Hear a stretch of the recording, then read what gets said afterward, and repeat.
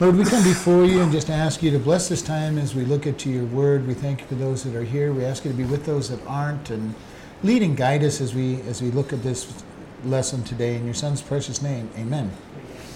James chapter 4, verse 1. Well, actually, let's get some context. We're going to start at verse 17 of chapter 3. But the wisdom that is from above is first pure, then peaceable, gentle, and easy to be entreated, full of mercy and good fruits, without partiality and without hypocrisy. The fruit of righteousness is sown in peace of them that make peace. From whence come wars and fightings among you? Come they not hence even of your lust that war in your members? Ye lust, and you have not. You kill, and desire to have, and cannot obtain. You fight and war, yet you have not, because you ask not. You ask and receive not, because you ask amiss, that you may consume it upon your lust. Ye adulterers and adulteresses, know you not that the friendship of the world is enmity with God? Whosoever therefore will be a friend of the world is the enemy of God. Do you think that the Scripture says in vain, the Spirit that dwells in us lusts to envy?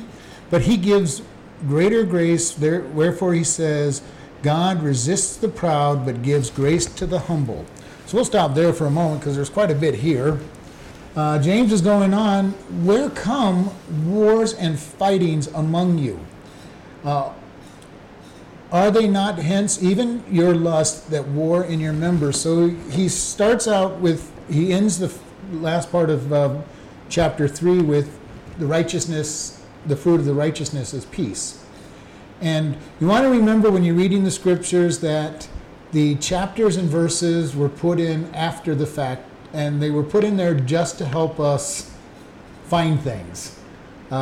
Because when you look at all these guys who quote anything, they go, and the scripture says, or Isaiah says, and you have to kind of know where in those books this was said. And in our day, we would say, in Proverbs 3, 5, and 6, it says, and you'd go to Proverbs 3, 5, and 6, and there would be what was said.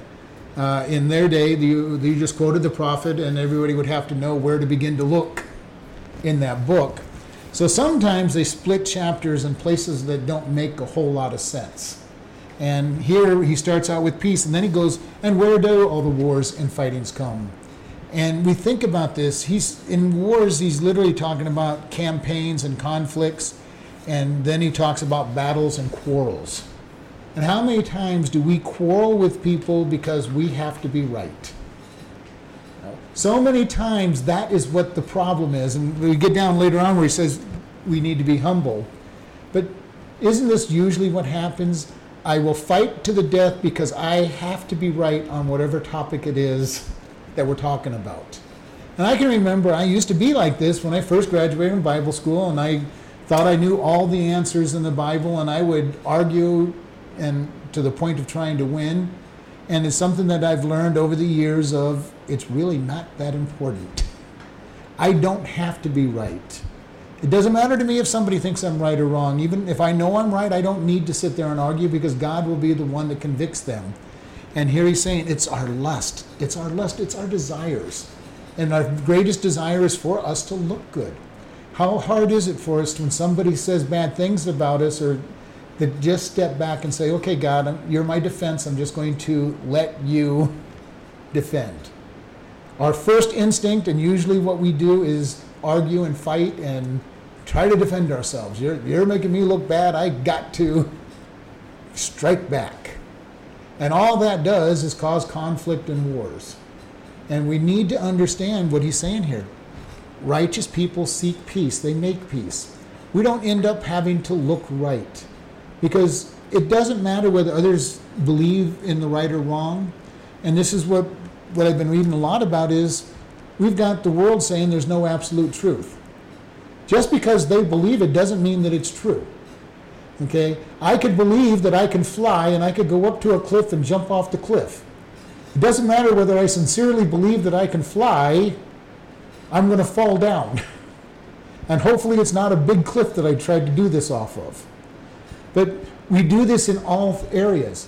If I'm telling people about Jesus Christ and the gospel and they don't believe it, I don't need to sit there and argue with them trying to make them believe it, because it doesn't matter whether they believe it's right or wrong. God will work on their heart from planting the seeds. I share the gospel. I can defend the gospel. I can tell them why they should believe it. But my job isn't to try to twist their arm into believing it. I am just there to present. If somebody comes against us as Christians, we don't need to defend ourselves to the death. We just retreat into God and say, God, you're my defender, and let him be our defense. Otherwise, we sit there and we battle and fight and argue and live a miserable life. And usually when we do slip into that area where we try to defend ourselves, we get done with it, and then we kind of hit ourselves over the head like, what did I do that for? Nothing good came from this. And so we sit back and we say, it was us. It was just our pride popping up and saying, I've got to be right. My lust, my desires. It says in verse 2, you lust and you have not. And this is kind of an interesting thing, because he's saying in here, this not in this, and you lust and you have not. In Greek, this is a word that it's a negative when you expected a positive answer. We lust after something and we expect to get it. And yet sometimes God resists us, and most of the time he resists us, and we don't get what we so think we desire. Sometimes he lets us get it and we still don't get what we thought we desired. And this we see oftentimes when people gain the top of whatever they're seeking, whether it's the business world, they get to the top and think that's going to satisfy them, and it doesn't satisfy them. They get to the top of the music industry and realize that having the triple platinum record and fans adoring them isn't satisfying them the way they thought it would. They get to be an actor or an actress, and they get to the top. They're wanted for all the movies because their name sells the movies, and they realize that it doesn't make them happy. And it says, you lust, but you don't get. You're not getting what you want, because they're lusting after the wrong thing. And lust here is an inordinate affection. It's not the desire to seek God or anything. It is, I want something so bad that I'll do what it takes to get it, and then I find out it isn't what I wanted. And we've all been there at some time when there's something in our life that we really, really wanted. We thought it was going to fill us up, and we got to do it, and it just didn't satisfy. And the world is filled with that, because what we are really seeking is God himself. And without knowing it, people are seeking God, and when they find God, he's the one that satisfies and fills all the desires that they look at in the wrong places. And some people will look at it in work or the satisfaction of some skill. They'll look at it in sinful activities of becoming drunks or substance abuse. They might try to do it through sexual encounters. I mean, we have all different ways that we try to fill that need and lust or need in our life, and the only thing that will fill it is God. And he says, you lust after things and you don't get the answer. You kill and you desire to have, but you cannot obtain. And this one, in this one, it's again expecting that affirmative. We strive, we work, and we still don't obtain. We fight in war, yet we have not. We tried our best, and we cannot fulfill that peace that God is going to fulfill. And that's why we look back at chapter 3. He said, the fruit of righteousness. How do we get righteousness? We come to Jesus Christ. He fills us. He clothes us with his righteousness, and then he brings out peace. He brings out peace. He brings out mercy. He brings out entreating of people. And it says, because you ask not. Okay? James here is saying you don't have these things because you're not asking the right person for this peace. And in this particular case, the not is an absolute not. It's saying, you're not asking the right person, and therefore you're not getting what it is, and that is the expected answer. If you don't ask, you're not going to receive from God. And then in verse 3, he gives us, you ask and receive not, because you ask amiss, that you may consume it upon your lust. many people who pray and ask things of God are not really asking in the name of Jesus. They're looking at, God, I want this so that I can look good or have what I think I want. And it goes right in line with the first two verses. I lust after things and I don't get it. And God's saying, if you're not asking for the right things, he's not planning to give them to you. People will go, God, I need $1 million. Well, what do you need $1 million? So, well, I need a nice house and car and clothes. And I got to look good, God. And God said, nope, you're not going to get $1 million. God, I need $1 million because we're building this church. It's going this homeless outreach that needs beds and a chapel and a dining room. And you're much more likely to get the $1 million you're asking for because you're asking for it so that God can be glorified. Now, he probably won't give you the $1 million. He'll probably give you people that'll give you the stuff that you need. But the idea is he'll give you, because you're asking with the right spirit, he will give you what you need. And I love the reading about praying Hyde. He ran orphanages and he taught his children to pray. And many times he'd have the children sitting down for breakfast and there'd be no breakfast. And as they're asking, giving grace and praying, thanking for the food, somebody would knock on the door and it'd be a farmer who had broken down and had a truckload of milk or vegetables and they would bring it in and there would be their breakfast. It was, just the faith that he was teaching them to have was just, nothing's there, thank you for what we're going to have, and there it is. And there's all kinds of stories where these miraculous things happen to take care of the kids in the orphanage because they asked for the right spirit. They weren't looking to consume it upon themselves. They were looking to help the helpless, in this case, all these kids.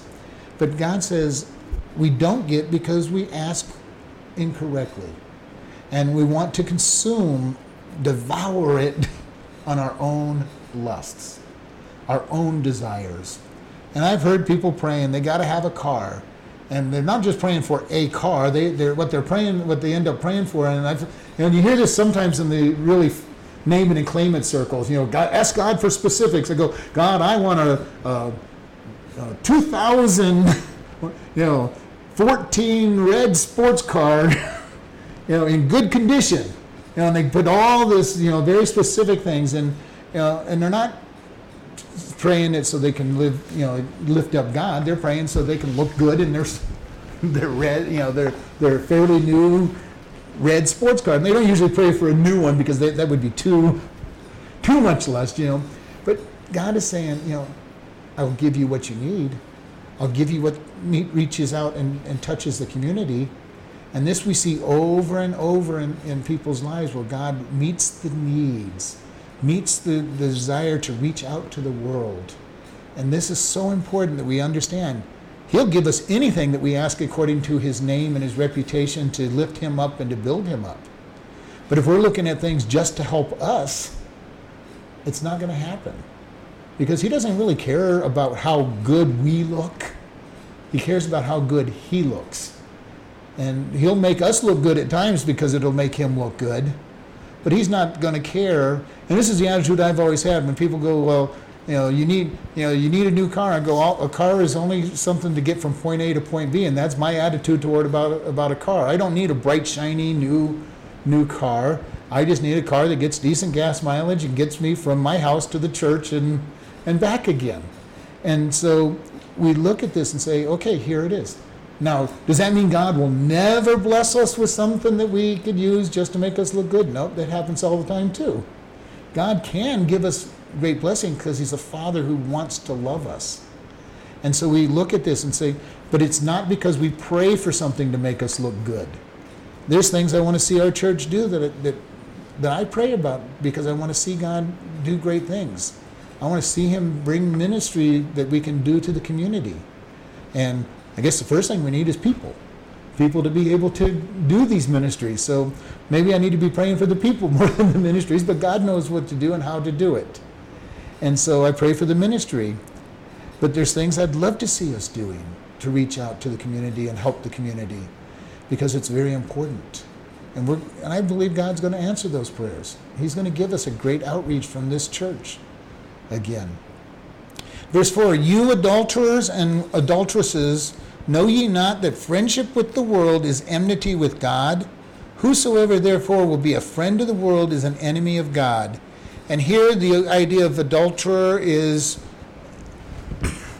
somebody who is placing something before God. It's more of a spiritual adultery that he's talking about. He goes, do you want to be a friend with the world? And this was all through the Old Testament where God accused Israel of playing the harlot. Because you've gone after a whoring after other gods. You've become a prostitute seeking other gods, and you've abandoned me. And here is James using basically that same image. Going after the world, trying to be friends with the world. And it is a really strong word that whosoever therefore is a friend of the world is an enemy of God. An enemy. The world, those that aren't saved, are enemies of God. And that's what it tells us in Romans, that while we were yet sinners, Christ died for us. While we were his enemy, he died for us. And he's saying, those who want to be friends with the world, you're against God. Because the world is against God. Satan is completely and 100% against God, and he puts all these lies out there that says, whatever God, and we've talked about this, whatever God says is true, Satan has multiple lies to make us think otherwise. When God says we are to be honest in our marriage and have sex only within marriage, the world comes along and says, well, no, that's not a big deal. God's just as killjoy. He doesn't want you to have fun. And yet we know that those who have multiple partners end up having major problems because there's a spiritual attachment, a soul attachment to each individual that they have sex with, and there's a union there. And God has designed that when that union is brought about. So they end up having all these different attachments to everybody, and then all the other physical and sociological problems that come along with it. And God says, you should have done it my way. We see somebody like Solomon who had, by the time he got done, 1,000 women in his life, between his wives and his concubines. And we look at all the problems that brought to him. And God is saying, you cannot do things your way. How many times do we try to do things our way? God, I don't need to take a day off and just rest and worship you. And all of a sudden we find ourselves way off in left field someplace, not worshiping God at all. Because we do it our way. God, I don't need to do, and put whatever is in there, and it leads to pain and agony. It always does. God, I can handle this. I can do this. I'll just live with against what you say, and we see the pain. Over and over again, I've seen people who've gotten married to somebody and being unequally yoked, and then suffering from that point on. Every once in a great while, somebody will have a decent marriage, and the person will get saved, and their life will be turned around. But those are so few that it's not worth disobeying God for. And we see that he says, if you want to be a friend of the world, you're an enemy with God. Conversely, if we're going to be a friend of God, we're going to end up being an enemy to the world. Now, it doesn't say that specifically here, but Jesus did say, they hated me, they will hate you. So we need to understand that when we're following God, we're seeking after God, the world is going to come against us as a whole. And that is a good question as to how far they will go. And also that is what there are people like behind the Iron Curtain who used to wonder how come Christians weren't being killed and crucified and persecuted in America. Part of it is because we started on righteous rules, and in America there's still a lot of Christian influence in our society, even though it's waning and it's slipping, but there's still this idea that life is precious. They may not remember why it's precious because we're created in the image of God, but there is an idea that life is precious. And when you're totally in the world, life isn't considered precious. Well, it's not everybody. It's not everybody that's going to hate you, but those who... But by the same token, you stand the way Jesus did on sin, and you say that sin is sin, you will end up having people hate you. Now, The problem is a lot of times we don't say that what they're doing is sin. And so if we're not going to sit there and say that what they're sin, there's nothing for them to hate. Now, Jesus didn't go around condemning everybody, but he also did not allow them to live in their sin. Because a lot of people will look at the woman who committed, caught in the act of adultery. He didn't condemn her. Yeah, but what did he tell her? Go and sin no more. He did not tell her that her actions were okay.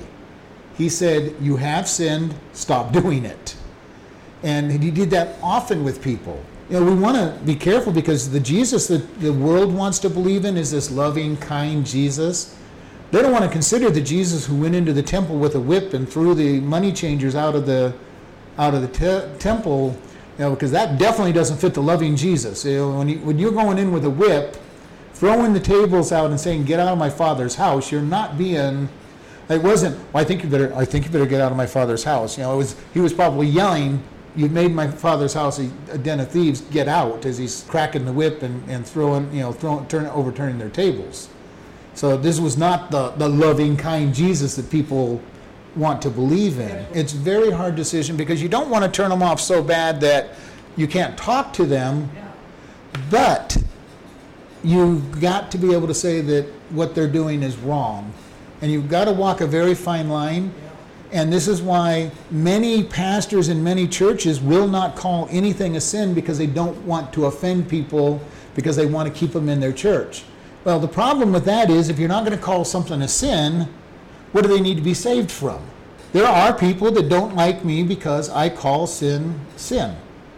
And that's fine by me. If they don't like me, that's fine because God, I have the higher calling to be answerable to God.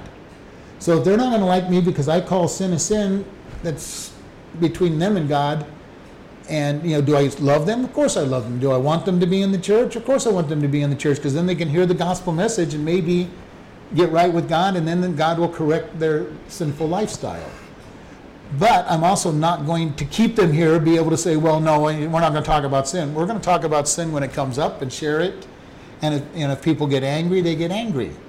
Because that is what God says will happen when you take a stand. A friend of mine in California that does a lot of street evangelizing, not from a street corner or anything, but in his travels and everything.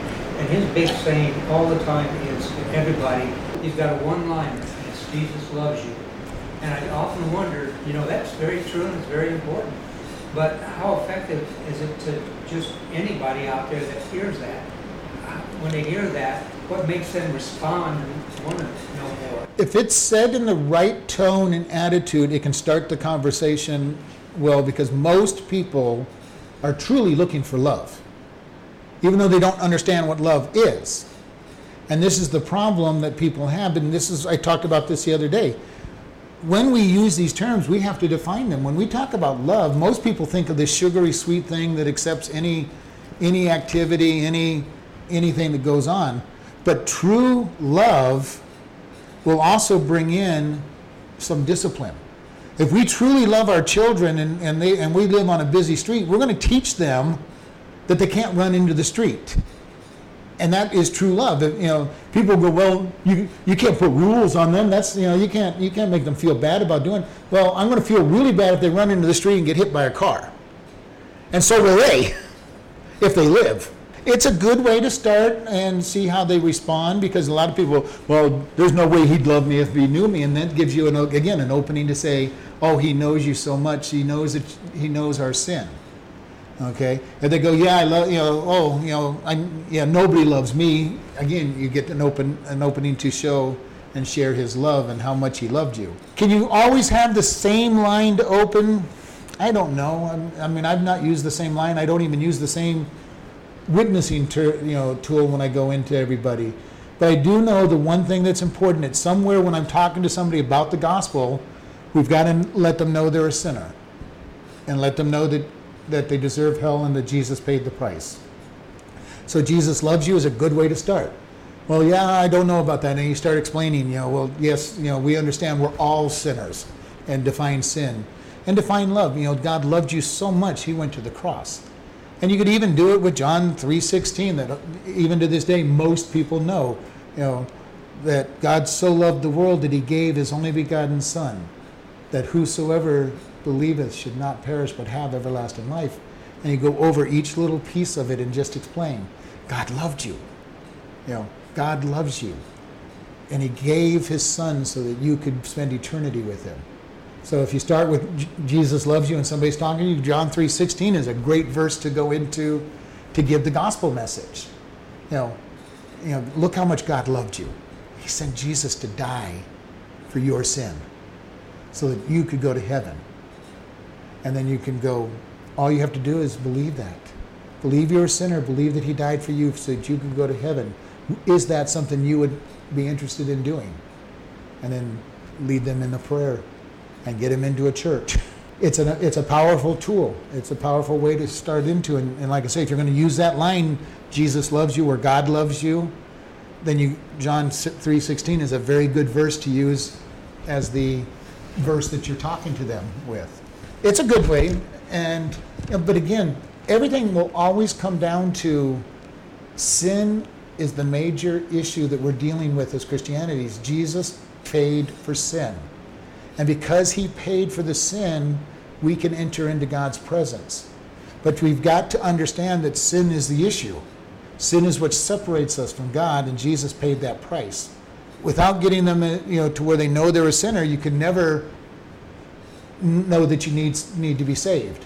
If somebody's swimming in the ocean or the lake and they're swimming just fine, they don't need a lifeguard. They don't need to be saved. And if somebody thinks they're swimming okay without a need, they don't need to be saved in their mind. Now we know that they need to be saved, and they know that ultimately know they need to be saved because they know that they're not fulfilled. But until they actually understand that sin has consequence and that sin will lead them to hell, they don't need to reach out to a Savior. So by pastors whitewashing sin, they're not doing anybody a favor. Nobody, because there's no need to come to Christ if there's no sin. Why do I need Jesus? I'm okay myself. You're not telling me there's anything wrong with me. So, but the minute we start telling people about them being sinners, what usually will end up if the Spirit is not motivating them to listen is that they'll ruffle their feathers and start defending themselves, and we will start being somebody they don't want to be around because we told them that they're a sinner. Usually I will mollify them by going, we're all sinners, myself included, but we all sin, we all deserve hell. But usually when you start talking about we all they're hearing is, I'm a sinner and you're judging me, unless the Spirit is working in their life. So this is why Jesus said they're going to hate you. The world is going to be turned off when we present the fact that they're sinners, because they don't like that. But until they accept that they're sinners, they've got nothing to be saved from. Because we give the gospel message, we will be disliked and some people will be turned off by it. But the seed is still planted. Even if it's done and somebody gets really mad at us, that is okay because the seed's been planted. It's possible. Look at the prophets, and they gave a message that didn't want to be heard, and they would be jailed or spat on or hit, actually killed in some cases. Because if we are too cautious and we're liked by the world, that means we're not giving them the message that they need to hear. And that don't mean we go get abusive and attacking on them. Because we can, in our conversation, be able to just bring in, God loves you. Let me tell you how much he loves you. Bring in the idea that they're a sinner, But again, if they don't understand they're a sinner, they're not going to understand they need the Savior. And when we bring up the idea that they are a sinner, they're not going to like us.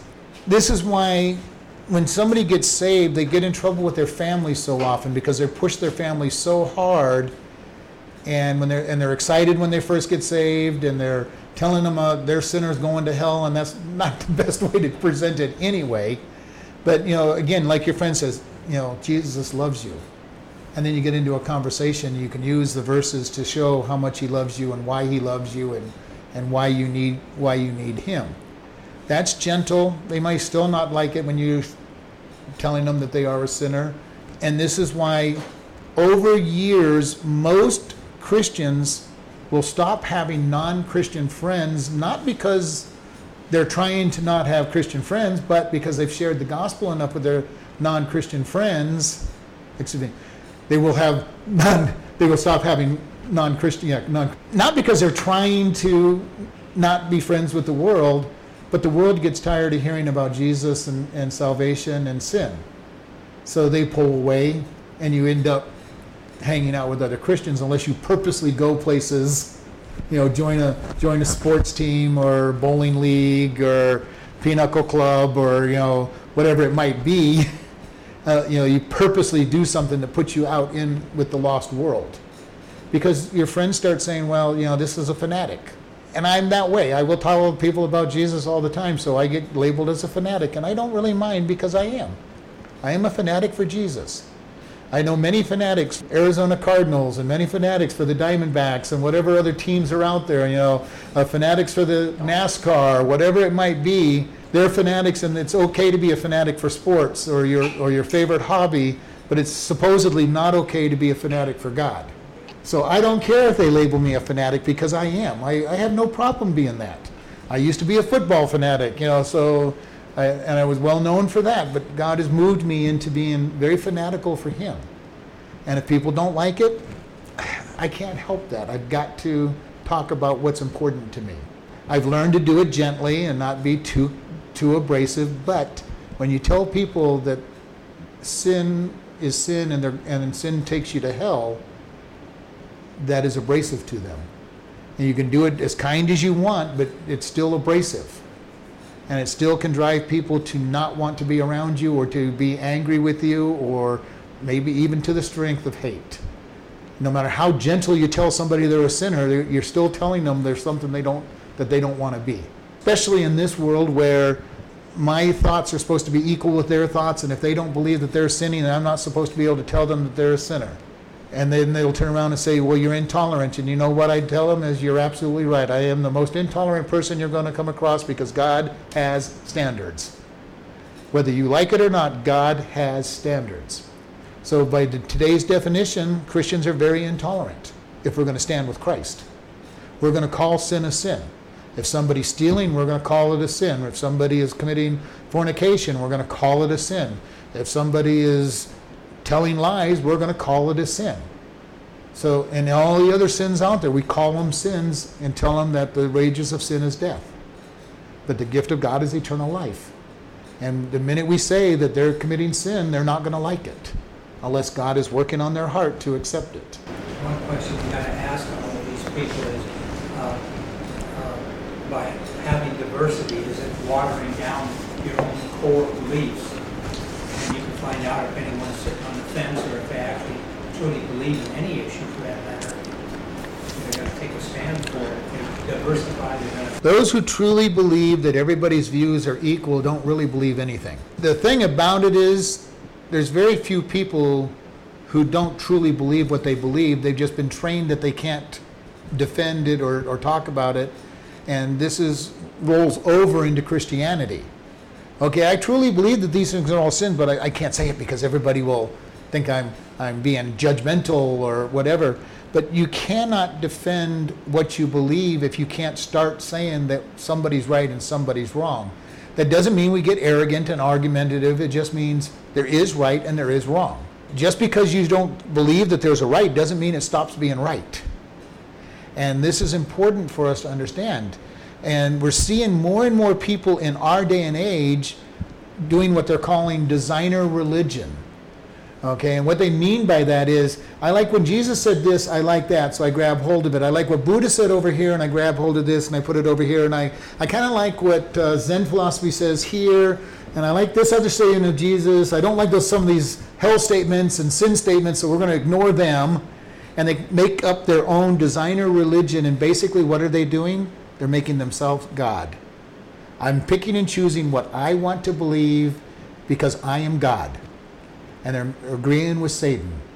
They're elevating themselves up. I'm the one that determines what God is, so therefore I determine what right and wrong is, so therefore I am God. And most of them won't go that far. They're not believing that, but that really is what they're saying. I am so divinely God that I can pick and choose what I want to believe, and it is right. And it's a very terrible place to be. We need to be able to say, I'm pinning my hope on God.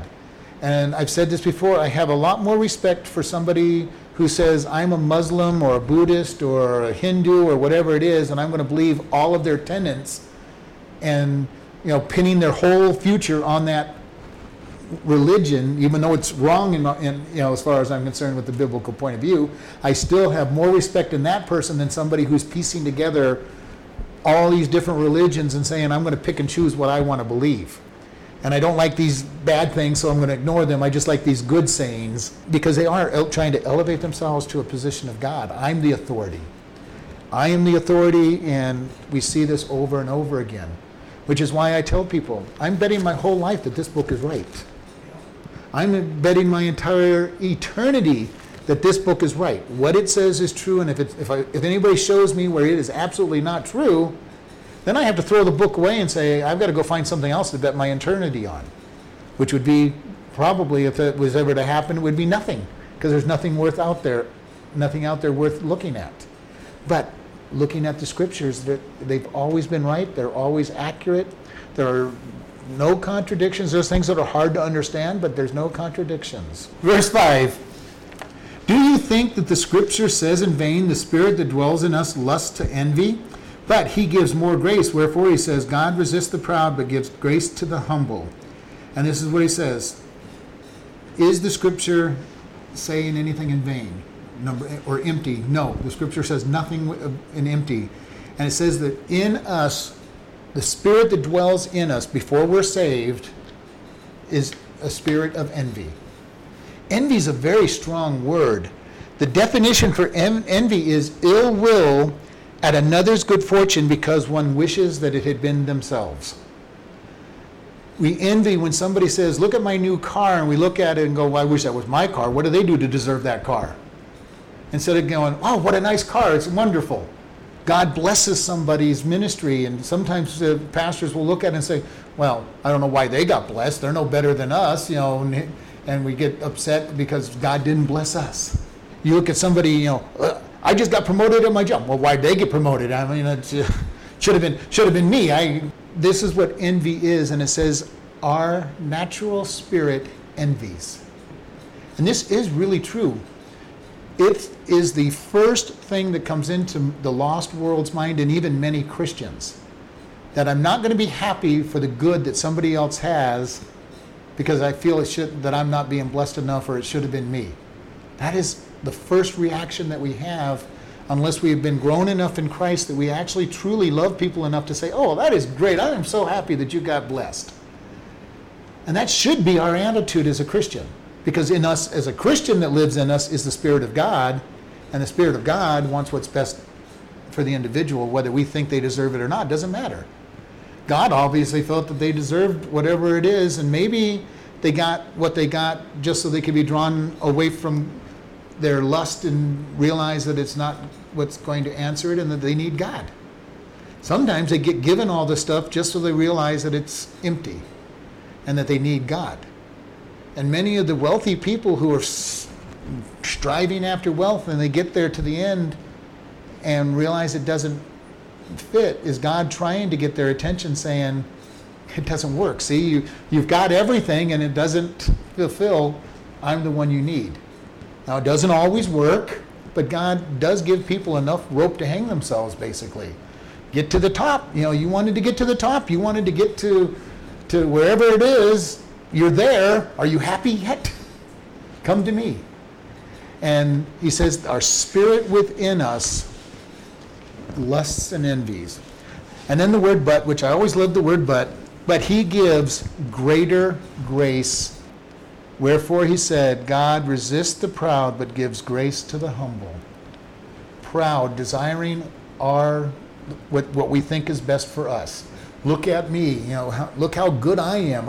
I've got this, that, or the other thing that I'm really doing good. God resists, he opposes the proud. And how many times have we gotten prideful about something, and then, just as Proverbs tells us, pride goes before the fall, and then we fall flat on our face. There are people that will go out and they will try hard to stay out of this sin, and they'll get proud and say, I haven't committed this sin for years. You see it a lot of times with people who are getting out of alcohol and drugs. I haven't had a drink for 28 years, and the next thing you know, they're having a drink because God's resisted them because of their pride. And and this happens in all sins. I am so strong, I would never do, put it in whatever you think it is that you would never do. And some of these pastors and ministries that have had adulterous affairs, I am absolutely sure that they have probably said in their lifetime, I would never commit adultery. Just won't happen. Well, it's not that hard for it to happen when you're not putting a guard on your life. Have just a few arguments with your wife. Have somebody that you're counseling that kind of starts, liking you because you're giving them counsel and they're getting their life straightened out, and your guard's down, and the next thing you know, something happens. Very few people go out saying, I think I'm going to go commit adultery today. It usually is a very slow process where you get stroked just a little bit and you feel that you haven't been getting it, and the next thing you know, you've committed adultery. It's something that's insidious, and it's got to be very careful. And if you're too proud to say this will never happen, almost anything in your life that you say will not happen is almost guaranteed that God's going to let that part of your life come crashing down around you. And it's something that He wants us to be humble. He wants us to be humble, and then He gives us grace as we're humble. God, I can't do anything, so He says, okay, that's good, I'll do it. I want you to be yoked around on me. I will be the one that delivers you. I will be the one that helps you through this. I will give you the deliverance that you need. So we want to be able to say, God, you're my defense. You're the one that I care for. You're the one that I'm seeking help from. Verse 7 says, submit yourself therefore to God, resist the devil, and he will flee from you. How do we resist the devil? We humble ourselves and we submit ourselves to God. We cannot resist the devil in our own strength. And this is a scary thing when I see some of these people, going around commanding demons to do this, that, or the other thing. And I'm going, I sure hope submitted to God before you start trying to command demons, because I wouldn't even try it. I would let God be the one, because if you're not totally submitted to God and you start trying to resist the devil, he's not going to flee from you. And we're told that we have the lust of the flesh, the lust of the eyes, and the pride of life. We have three things working against us without the demons working it at all. Satan and the demonic world do not have to be near us for us to sin. They will come around if we're starting to follow God and get a little, and tickle the different, areas of our life to try to get us to sin. But we don't need them to be involved for us to sin, because we are sinners. Again, the key to this is submit, hupotasso, to align under God, and then we resist the devil and he flees. Not just go up against God, against Satan, thinking we're all that because we're saved. If we're not submitted, we're not prayed up, we're not confessed up to date, we better not be trying to tangle with demons, because they will recognize that the power isn't there. We're not submitted to God, and they'll recognize the power is not there. Very important. All right, last verse we'll deal with today.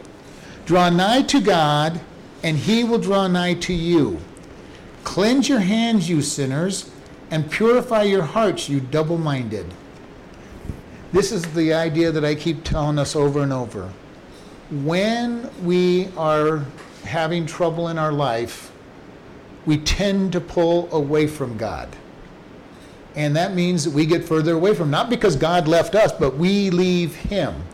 Here it says, if we draw toward God, we draw to Him, He comes closer to us. This is such a wonderful, wonderful place to be. And I've experienced it so many times. If I'm down, I'm depressed, I'm having a hard time, I get into His Word. I sing worship songs. I play my Christian CDs. I listen to Christian music. I listen to a Christian pastor speak.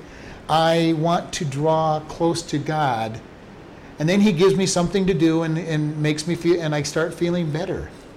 And this is the whole idea of when I'm down, if I go and hide, I just get worse. And this is the problem with people who get depressed. They go, I'm depressed, I don't want to be around people, so they hide in their bedroom or their room or their house and don't deal with people.